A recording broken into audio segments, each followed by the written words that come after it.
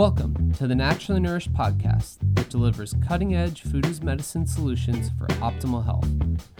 Ali Miller is a nutrition expert sought out by the media and America's top medical institutes for her revolutionary functional medicine interventions.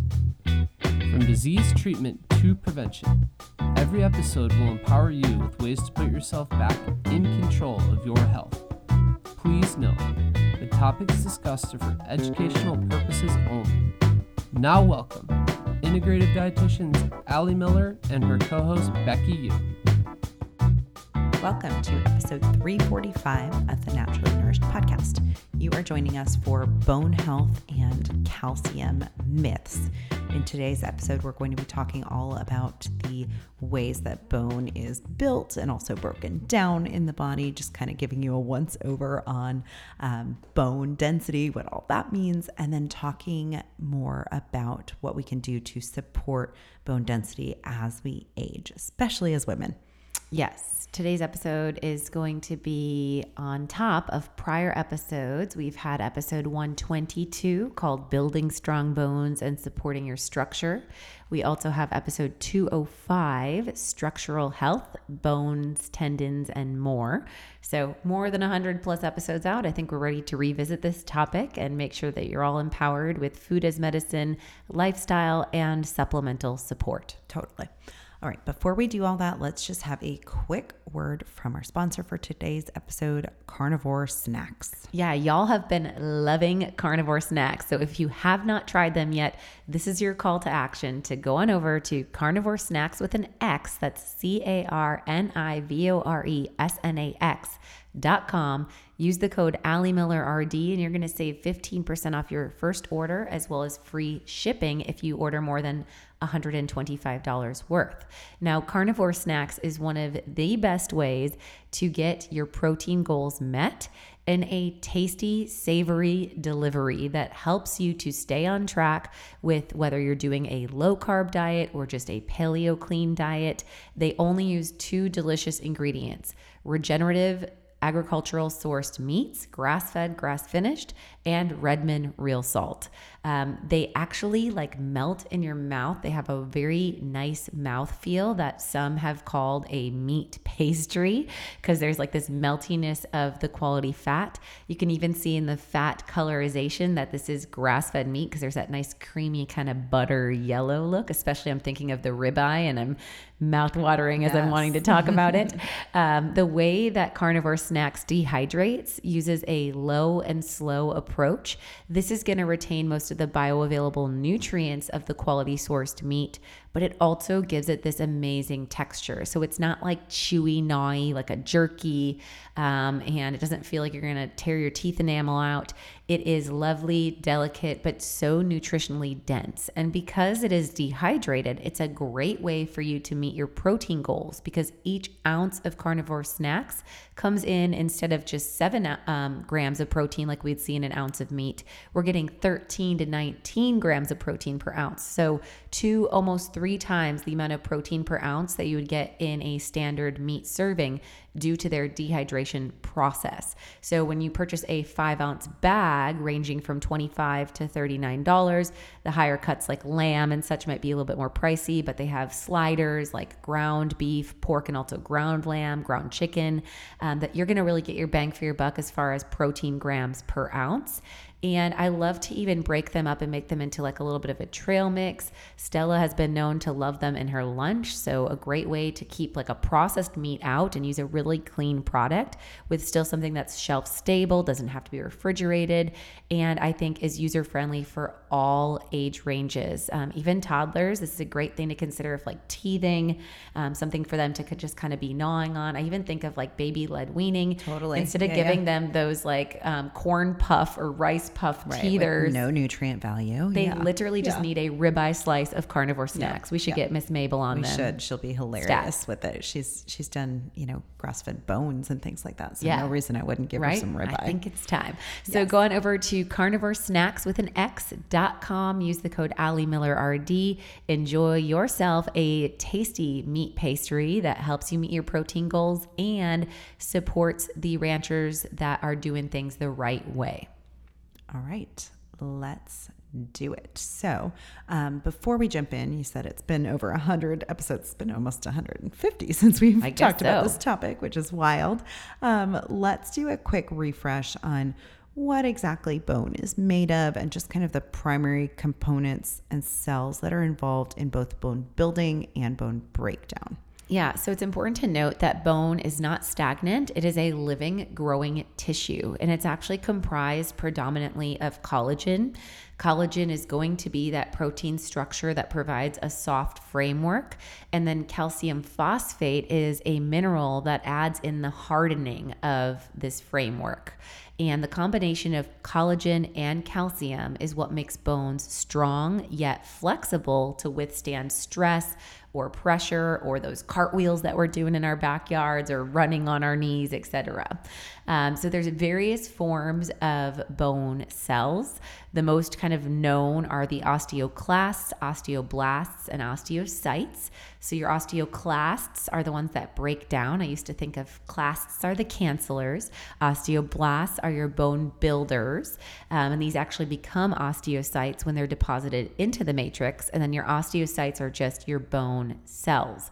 But then kind of beyond that, there's also osteoprogenitor cells, and these are the stem cells of bone, and these play a role in the formation of your osteoblasts. You're bringing me back to like anatomy and physiology 101. Yes, yes. C versus the B of osteoblast, osteoclast. Yeah, and so the big name of the game is that you want to ensure that the body's feedback mechanisms are balanced so that it's not in a upregulation of osteoclast activity, seeing erosion of the mineralized bone, and that we're actually getting some good synthesis with those osteoblasts. Okay, and then what is osteoporosis? And let's talk about kind of how common that is nowadays. Yeah, so the word itself literally refers to porous bones, or basically holes in the bones.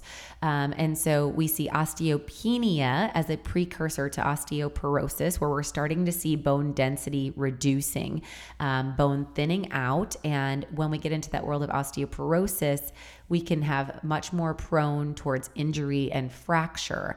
So over time, if that bone is met with an injury, we're going to see more fragility in the bone.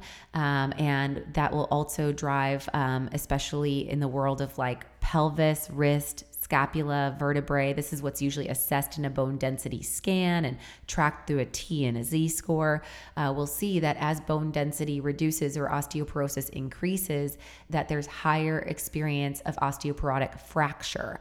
And of course, fracture can be expensive as far as medical bills and visits. It can also create disability or impact on mobility and freedom. And then we can also see this impacting other more harmful health concerns like sepsis, bacterial infection. If we're not moving the body, we can see advanced sarcopenia and overall even immune dysfunction from fractures. Okay, and we're looking at 1 in 3 women in their lifetime will experience an osteoporotic fracture. So that's pretty significant. Absolutely.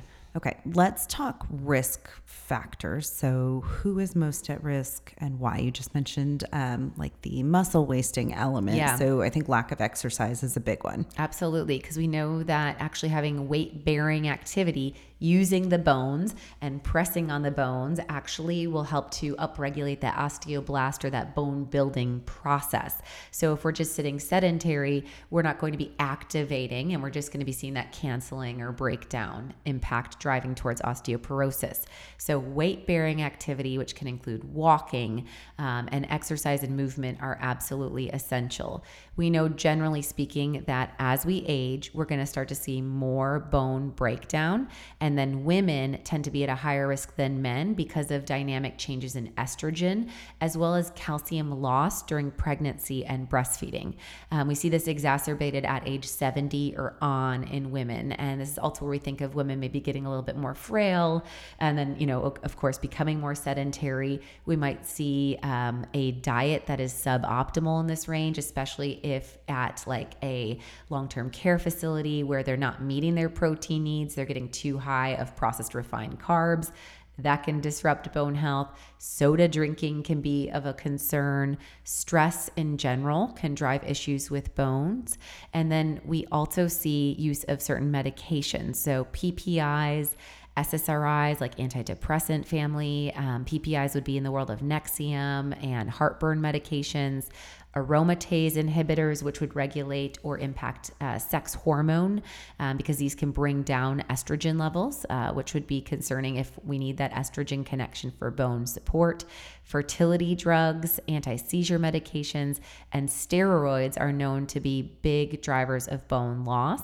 And then on its own, nutritional deficiencies, which some could be exacerbated, like PPIs can interfere with magnesium absorption and other minerals. But we especially see vitamin D, K, magnesium, phosphorus, and calcium as key elements of deficiency that can drive bone loss. And then I would also call out a diet that's high in refined sugar, gluten, and or fructose. Yes. So we've actually seen a 2.48, so almost 2.5 fold greater odds of frailty in individuals who consume greater than 36 grams a day of added sugar versus those who consume less than 15 grams a day. And that's where I think of poor granny and her sweet tooth kind of thing. Exactly. Eating her pie after her lunch right. and then the ice cream at dinner. And so I think that there's that like, oh, let them live. They've lived a long life, but also you want them to have quality and freedom in their frame. And so being mindful of those refined sugars and gluten and fructose are really a high priority. Totally. And this is where I think, a low carb diet could be a great foundational tool for aging parents and whatnot, but for anyone looking to prevent bone loss, starting in our 30s. And the mechanism as far as fructose is also in that same vein of the fructose concerns with hypertension, which we see elevated blood pressure, of course, increased risk with age as well. And that's because one of the mechanisms is that fructose depletes magnesium along with other minerals associated with bone health. And so we know that when dietary fructose levels are high, magnesium levels will be lower in the individual. And so the fructose adversely affects our macromineral balance in the body.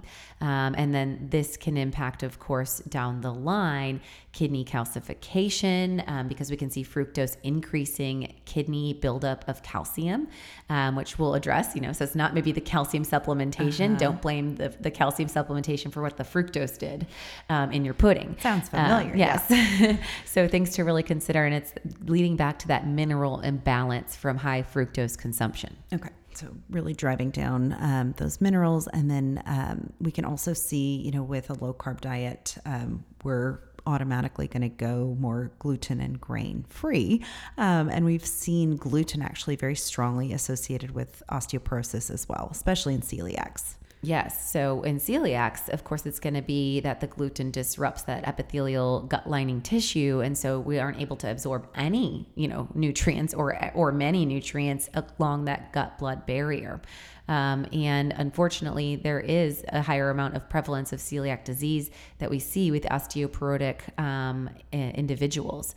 So we've looked at different prevalence studies that have shown that it can be 3.5% higher risk factor of osteoporosis in those that have celiac as compared to those that don't.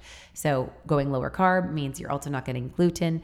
And we know, going gluten-free, as long as not replacing with other processed foods, if going gluten-free and doing more almond flour or doing more quality whole food based replacements like sweet potatoes, etc., you're going to be getting more antioxidant and such, and also less of the toxins that we see associated with gluten consumption, because we know that wheat with its hybridization carries also glyphosate, neurotoxin, and other elements that can disrupt mineral balance, but also accelerate the aging process with oxidative stress. Totally.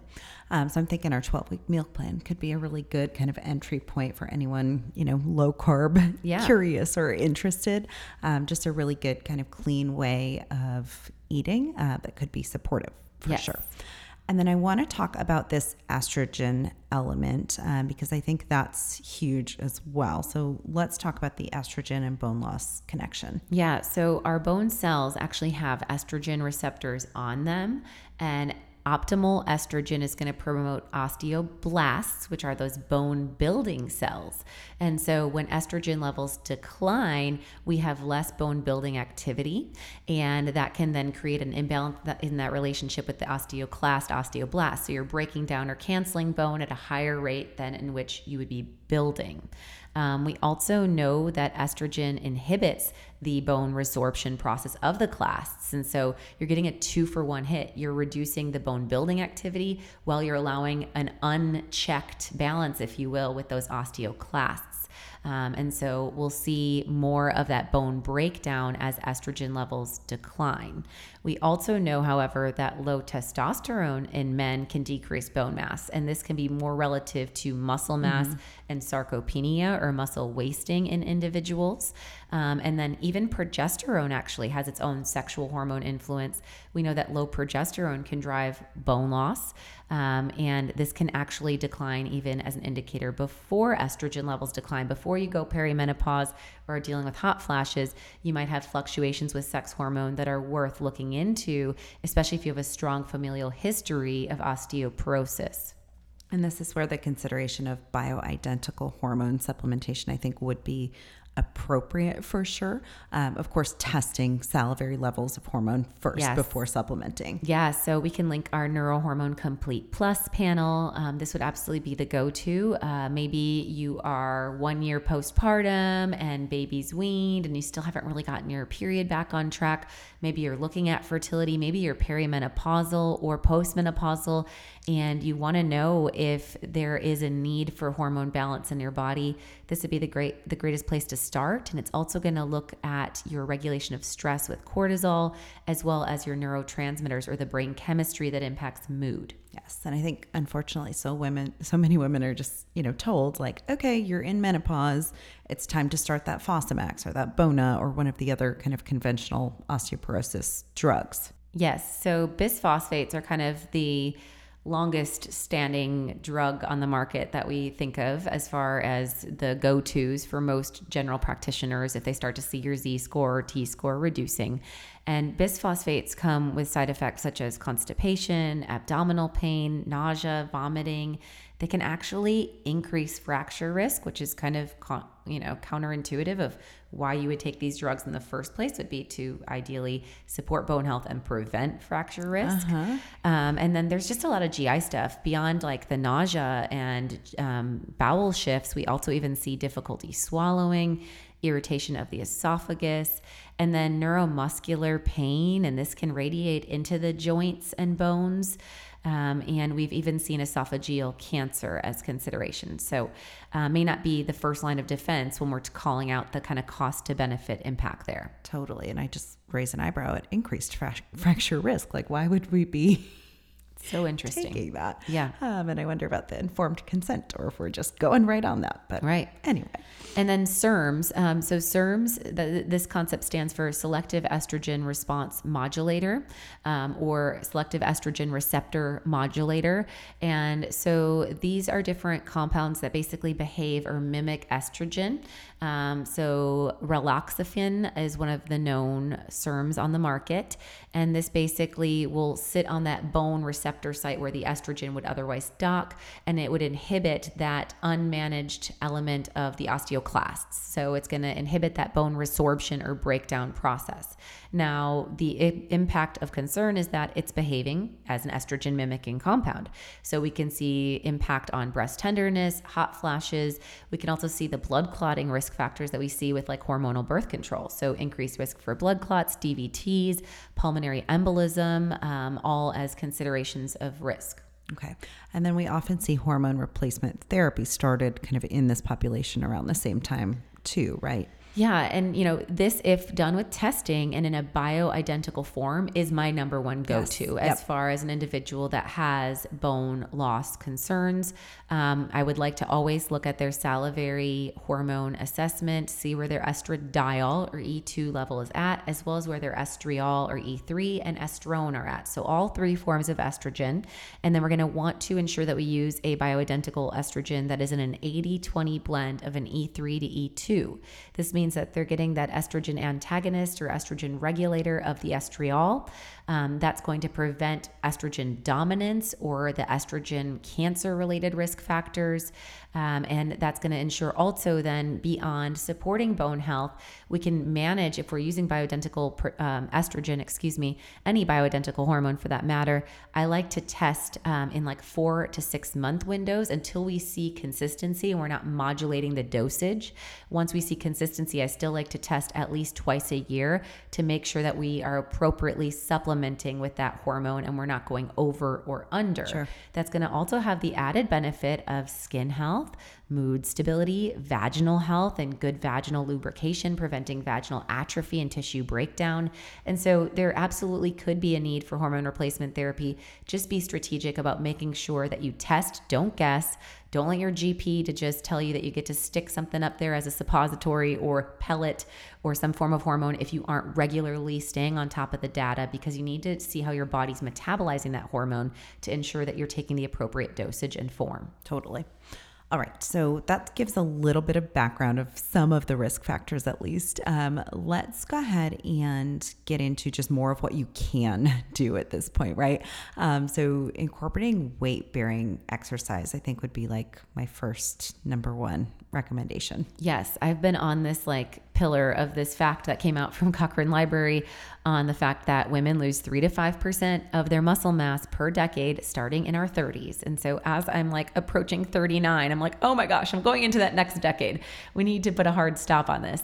So I've been always a avid nature walker / hiker, yoga, and I like to dance. I've also picked up horseback riding in the last 2 years, but this is the year that I decided that I'm going to do a little bit more resistance training and figure out how to work with kettlebells and weights, because we know that actually weight bearing resistant exercise is what will have the biggest impact on supporting bone density and also aiding in that lean body mass, which is going to support better metabolic health. So we're going to burn more calories if we have improved muscle mass.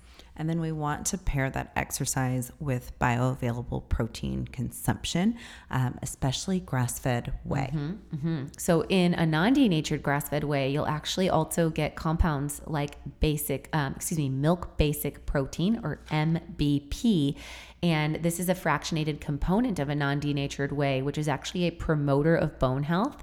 It stimulates those osteoblasts and it inhibits those osteoclasts. So it's resetting that ratio, which can go off kilter, especially in perimenopausal and menopausal women. So another reason that those of you listeners that fall into that age range category need a scoop of naturally nourished grass-fed whey on the daily. It also is going to support lean body mass. It can help us satiety. We get a good boost of antioxidants like glutathione and cysteine and immunoglobulins to help us during cold, flu, and viral season. But that milk basic protein fraction from whey specifically, having that impact on bone build, I think is really essential. Yes. All right. And then next up, we want to ensure that we're incorporating vitamin D and K, both in the diet and as a supplement. Yeah, so in the world of diet, we look to salmon, we look to egg yolk as forms of vitamin D. Mushrooms would also be a reasonable option there. And then we're looking in vitamin K at getting this from fermented foods. So vitamin K we're going to get from our kimchi, our sauerkraut, our kombucha. We also manufacture vitamin K in the gut. And then we can also get vitamin K and vitamin D from our organs. So incorporating organs into foods, or eating oysters, which are nature's multivitamin, getting those organelle intact is going to be a great boost of these fat soluble vitamins. And then when we're looking at intake, now I do think that vitamin D is something you should at least annually be assessing, but maybe semi-annual, especially if you've had to, again, adjust your supplementation to get into ideal range. I like vitamin D levels between 50 to 80, especially during times of peak immune need. So you can actually, with ease, order a vitamin D blood spot on our website at alliemillerrd.com. That's an easy way to check vitamin D status for all household members. It's just a quick finger stick and you press it on to the lab assessment paper that gets mailed and you get your data back if your doctor won't run it in your annual. But again, that goal range is about being between 50 to 80. Most adults are going to to need 5,000 IUs a day. Kiddos are going to range between needing somewhere between 500 to 2,000 IUs a day, but we still need to look at that unique element of how your body's absorbing and using. And if you're supplementing with vitamin D, which most individuals will be required to do so, it's really important that we incorporate vitamin D with K2. This helps to ensure that we regulate our calcium metabolism. So vitamin D is like the gatekeeper to actually help calcium absorption, and vitamin K2 acts as like the traffic cop, which basically directs the calcium where to go. And this is important because we have seen in some studies that long-term vitamin D isolate supplementation can drive calcification or kidney stones or calcification of our arteries or vessels. So if you're doing a carotid calcium scan, we definitely want to make sure that we're using the calcium and delivering it to the bone. And that's the essential element of that K2. And so why we name our vitamin D Balance Blend is because it has that vitamin D in a bioactive form with that K2. And this is available in a liquid as well as a capsule product. And it can be dose dependent all the way from infancy through elderly population. Yes, I can't tell you how many clients I'm always taking them off the like drugstore variety of vitamin D. And I'm like, we talk about this every 3 episodes or so. I know. Swear, but it seems like the one that so you could ubiquitous. save some money on. Yeah. Same with like our BioC Plus. I'm like, there's a plus in there. Yeah. Yep. All right. Let's talk calcium because, that's a big focus of bone health, obviously, and part of the name of this episode. So we better talk about it. Yeah. So like I said, your bone is comprised of collagen and calcium phosphate. Okay. And so when we look at calcium, 99% of the body's calcium is actually present in our bones and our teeth. And we know that calcium supplementation can benefit osteoporosis by reducing the rate of bone loss by giving that raw material in which the bone requires to build. And so we're looking at, as far as diet, this is where we could use raw milk. This is where we could lean into a full-fat Greek yogurt, especially to get that dual impact of maybe the probiotics giving us a boost of vitamin K. We're also going to get the protein in that strained yogurt. So maybe that's a triple effect there, which would be a good recommendation. We can get calcium in bone in foods like sardines. That's a great form. And we can also get calcium in other dairy forms like raw aged cheddar, etc.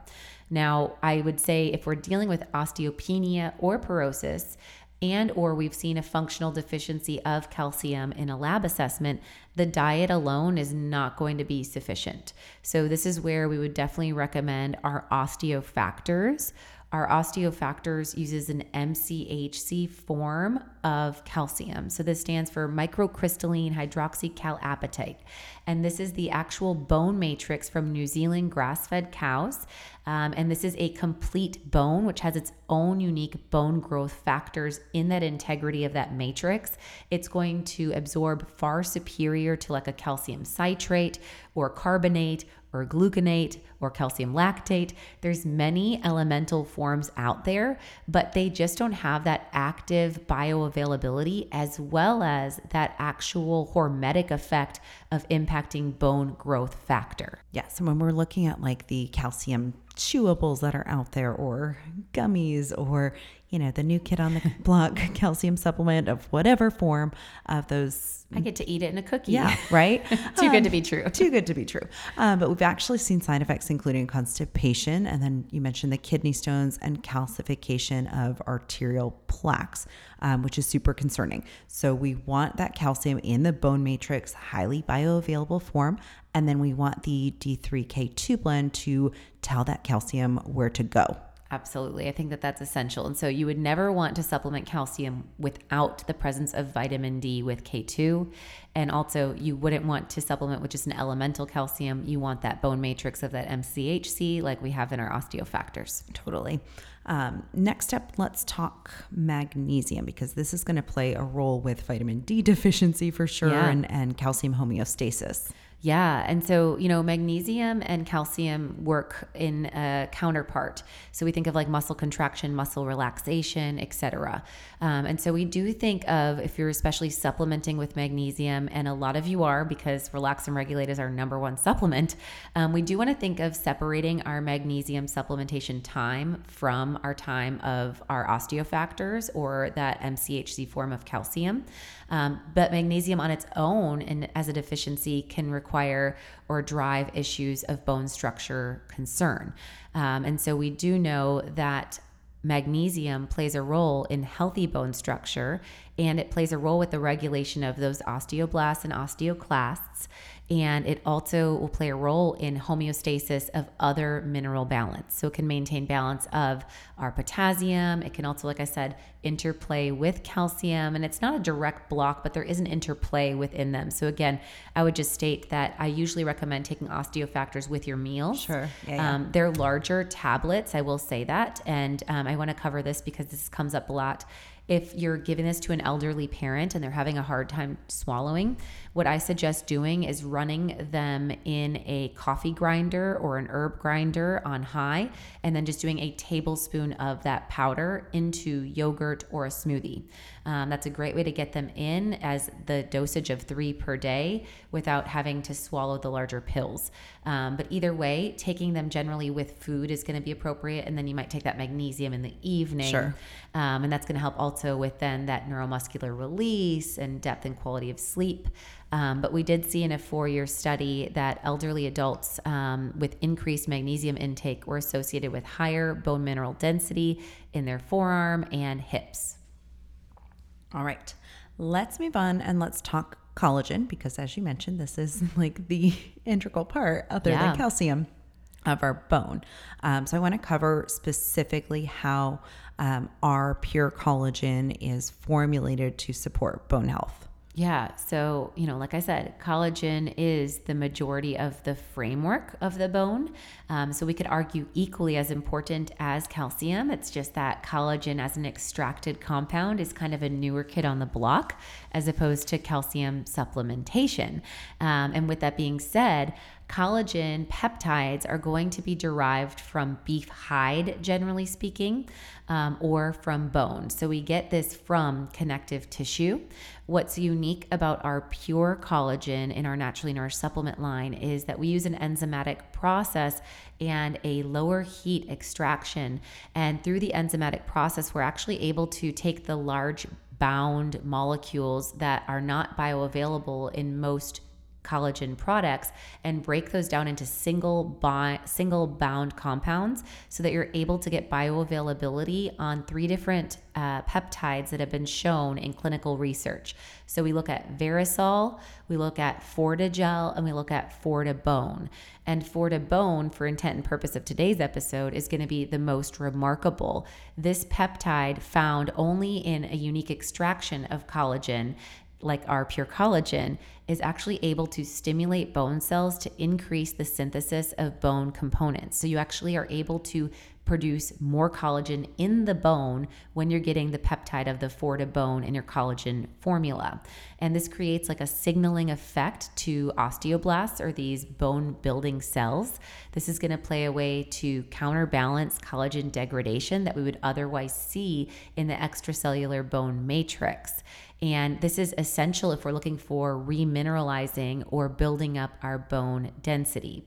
We know that the use of Fortibone has actually been shown in many clinical studies to actually reduce the osteoclast activity and create more synthesis of collagenous bone matrix. In fact, we looked at a randomized placebo-controlled double-blind study, so that's gold standard of literature, over a 1-year period with 180 women.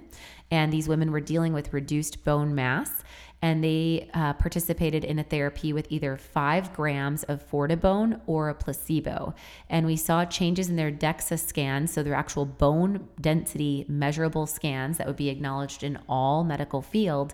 And we saw those that used the active Fortibone had significant improvement in bone density. Super impressive. And we're looking at, to get that 5 grams of the Fortibone specifically, about 1.5 to 2 scoops of that pure collagen, which I think is very doable, right? That can go in our morning coffee or our tea, or we can split it up and do a scoop in there and then a scoop in our shake later on with our grass-fed whey and what have you. And you also are going to reap the other benefits beyond the bone building piece of the puzzle of less cellulite, stronger hair, skin, nail appearance, all of the things. So I think worthwhile all better around. Elasticity in the skin, all things less that joint kind of pain decline with aging. Yes. I mean, that's the Forta gel in there. We've seen really beautiful studies of less joint soreness and just less joint inflammation and supported cartilage function. So beyond just like the big bones that we look at for DEXA scans, you're getting better joint and bone function. Sure. Yep. And then last, in terms of nutrients, we look at potassium as another mineral of focus when it comes to bone health. Yeah, we've seen clinical trials of potassium supplementation showing that this mineral can increase bone formation and decrease that resorption or breakdown. And potassium deficiency on the latter end can actually increase the risk of bone turnover or bone breakdown. So using maybe dried fruits or lentils or squash would be lovely. Banana in your grass-fed whey smoothie or a handful of spinach. This could work as a great way to boost that up. All right. Let's cover now some calcium myths, just kind of rapid fire. So this first one we hear all the time, doesn't all that calcium cause kidney stones, or doesn't supplementing with calcium cause kidney stones? And so the big picture is that generally kidney stones are mostly calcium oxalate stones, and it tends to really be more of the excess of oxalic acid and also individuals that can't metabolize these oxalates. And so, I've recently said, like, don't freak out about everything having oxalates, like I can't have spinach ever, etc. Now, this would be a reason why spinach wouldn't be a good calcium choice because it's bound up in those oxalates. But, we think of eating in variety, and as long as you're not someone that's dealt with history of kidney stones, we don't have to be super tight on also managing oxalates in our produce. Just keeping whole real foods should be reasonable. But I would argue that those individuals also are likely not optimized in their D3K2. Sure. So just like we said, you need that traffic cop to show the calcium where to go and where to be delivered. And calcium on its own won't cause stones, but I will also take that a step further and say beyond the D3K2, like we said, you need the MCHC form to really get that bone building effect of calcium that we don't always see in the other elemental forms. Okay, how about this one? Keto leaches calcium from your bones, or keto is bad for bone health? So I would go back to that fructose talk that we were just saying, right? So it's like, well, honestly, when we're looking at leaching from the bones, we see the most offensive players as refined sugar and fructose. So keep that in mind. And then, as far as a ketogenic diet, if it's a really high processed protein diet, we might have some unfavorable impact on kidney, especially if the individual is not dealing with hydration appropriately and they don't have good electrolyte regulation. But with that being said, when we look at protein intake, we actually see so many studies that show that protein intake correlates to a stronger and more dense bone formation. And so I'm not concerned about low carb impacting bones. I worry about acidity in the blood, and you can absolutely do, like we talk about Dr. Anna Cabeca and our Mediterranean approach to keto. This is more of an alkaline keto. We're not doing an acidic, fast food, dirty keto approach. So I would only worry if we are doing a lot of diet soda in our keto and we're eating like processed fast food burger patties stacked up and not getting in those leafy greens and lemon and herbs and seasonings and spices that would regulate that blood pH and keep us into an optimal range. I do not have any concern with our approach to keto having unfavorable effects. In fact, it would be my recommendation of food as medicine to support structural and bone health. Yes. All right. You can get enough calcium from a plant-based diet is the next one up. Yeah, so you're absolutely obviously not getting that MCHC bone matrix form of calcium. You're also, guess what, not getting collagen in a plant-based diet because collagen comes from, like I said, bone or hide. And so you really do need to be eating closer to an ancestral and at least eating as an omnivore to have best bone health. We've actually seen research that show that vegans have a lower intake of calcium and vitamin D because, again, we talked about vitamin D stored in the organs or letting the salmon make the vitamin D. And we see that vegans tend to have lower bone mineral density compared to non-vegans, and this can drive a higher risk factor of fractures. We know that the really only sources of calcium for vegans are coming with some anti-nutrients. So like I mentioned earlier, how the oxalates in the spinach will block the calcium absorption, how soy has phytates, legumes have phytates, and then nuts and seeds. And you're definitely not getting bioavailable calcium as you would in raw milk. We're actually getting that basic milk protein like you do in our grass-fed whey if you're doing almond milk lattes. Yes, and even the like calcium-rich vegetables, again, the spinach, the high oxalate foods, you're looking at about 5% of the calcium found in them actually being able to be absorbed. Yeah. But then we look at like the RDA that we're, getting from, kale, cabbage, broccoli, Brussels sprouts, some of the other vegetables that are touted as calcium rich, you're getting like 3 to 6% of the RDA. So it's really not that significant. Yeah, I remember when I was vegan, and I think it was actually calcium.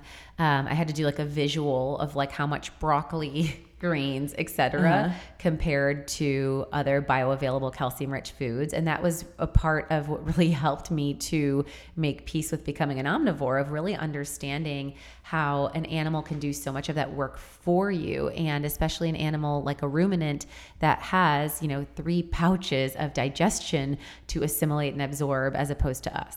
Totally. And I will call out here just dairy-free options. I often with clients have to navigate this if they are, dairy-free, or if they came up on their MRT as sensitive to, cow's milk. Obviously I like the dairy, first is like the raw milk, the Greek yogurt, cottage cheese, raw aged cheese, as you mentioned. But for dairy-free, sardines can actually be a good source or anchovies, because you're eating the entire, fish intact with its tiny bones that are small enough they're not going to like poke your mouth, or you won't know that they're there. And then salmon that is canned with bones. Yes. So like the traditionally canned salmon from Wild Planet or Vital Choice has a traditionally canned salmon. I have to talk clients into that, but once they've tried it, put it in like a salmon salad or our nori roll-ups, they really don't notice that it's there. Yeah, and then we can link the Thai sardine cakes for sure. And I just developed a great recipe for salmon cakes, which will be coming out in a new project that we will be talking about soon. And those are really fabulous as well. And then, you said the nori wrapped ones in our stress busting snacks video. We have that on YouTube, so you can see how to roll it and all that fun stuff. Yep. All right. Last one here. Drinking coffee or tea is bad for calcium absorption. Okay, so we do see after 3 cups of coffee or tea that we might have an increased risk of calcium loss, but we're not seeing under that amount of consumption. So my recommendation would be to keep your coffee and tea to 2 cups a day. So maybe keep to 1 cup of coffee, have a midday tea, and then you can go herbal with your other teas, of course. But I've also been asked that about collagen. Now that I've been showing my little coffee bar and my smoothie station, people have been asking, hey, if you add that collagen, that pure collagen from your line to your morning coffee, is that going to get depleted, or are you going to block the absorption? And that's just not the case. I also like to add a splash of raw milk. In fact, I use coffee as a splash and raw milk as my delivery. Yes. So I do like 6 ounces of raw milk on ice with like 2 ounces of coffee.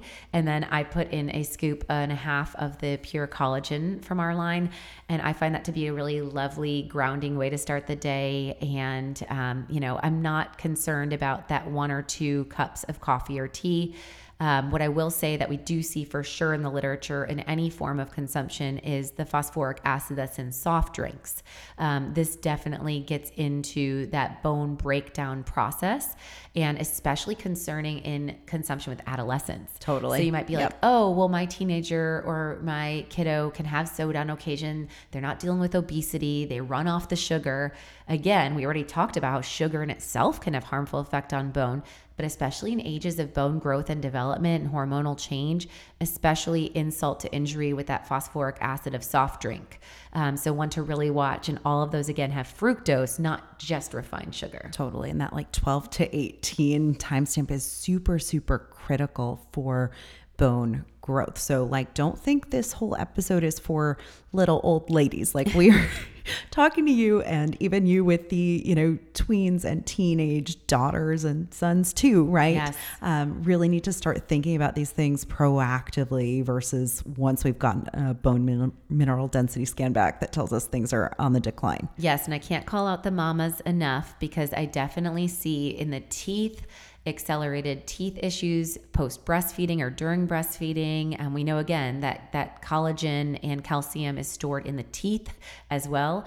And then just bone pain and achiness. And often that's a first cardinal sign of calcium deficiency. So I do always recommend, it's not in our Mama to Be bundle, but it's a pretty good lean into, beyond your multi-avail Mama and your Restore Baseline probiotic and that EPA DHA extra during especially that second and third trimester of pregnancy throughout breastfeeding, to consider at least 2 a day of our osteofactors and getting in some of these calcium supporting foods so that you're not digging yourself out of a ditch with your calcium stores, especially if you're having babies back to back. Totally. Even more is the concern. Yes. I'm taking that recommendation to heart Good. this time around. I was not as proactive with Noah, and then I showed up with a very deficient calcium. And you can score. tell a difference, with using the supplementation. Yep. I could totally feel it, like especially in my knees when I was doing lunges and getting down on the floor. And this time around, I'm not as creaky. Love it. And you're getting down the floor a lot more because you got a toddler to chase and a baby. Just two. All the things. Love it. So we hope you enjoyed today's episode. As always, sharing is caring. So if this resonates with you and you think a coworker or a friend or family member would benefit from a listen, send it over to them as a text link. And while you're on your listening app, wherever you're listening, whether it's Spotify or Apple iTunes, go ahead and leave us a 5-star review with a sentence or two about what you're loving learning from Becky and myself and what you like about the Naturally Nourished podcast. And then we always put all of our comprehensive show notes with links to products discussed. You can find carnivore snacks on there. And again, use that code AllieMillerRD, and check out all the supplement recommendations over at AllieMillerRD.com. Thank you for listening to the Naturally Nourished podcast. Visit our blog at AllieMillerRD.com for recipes, wellness tips, and food as medicine meal plans. Connect with Allie and Becky at AllieMillerRD on Instagram, Twitter, and Facebook. Until next time, stay nourished and be well.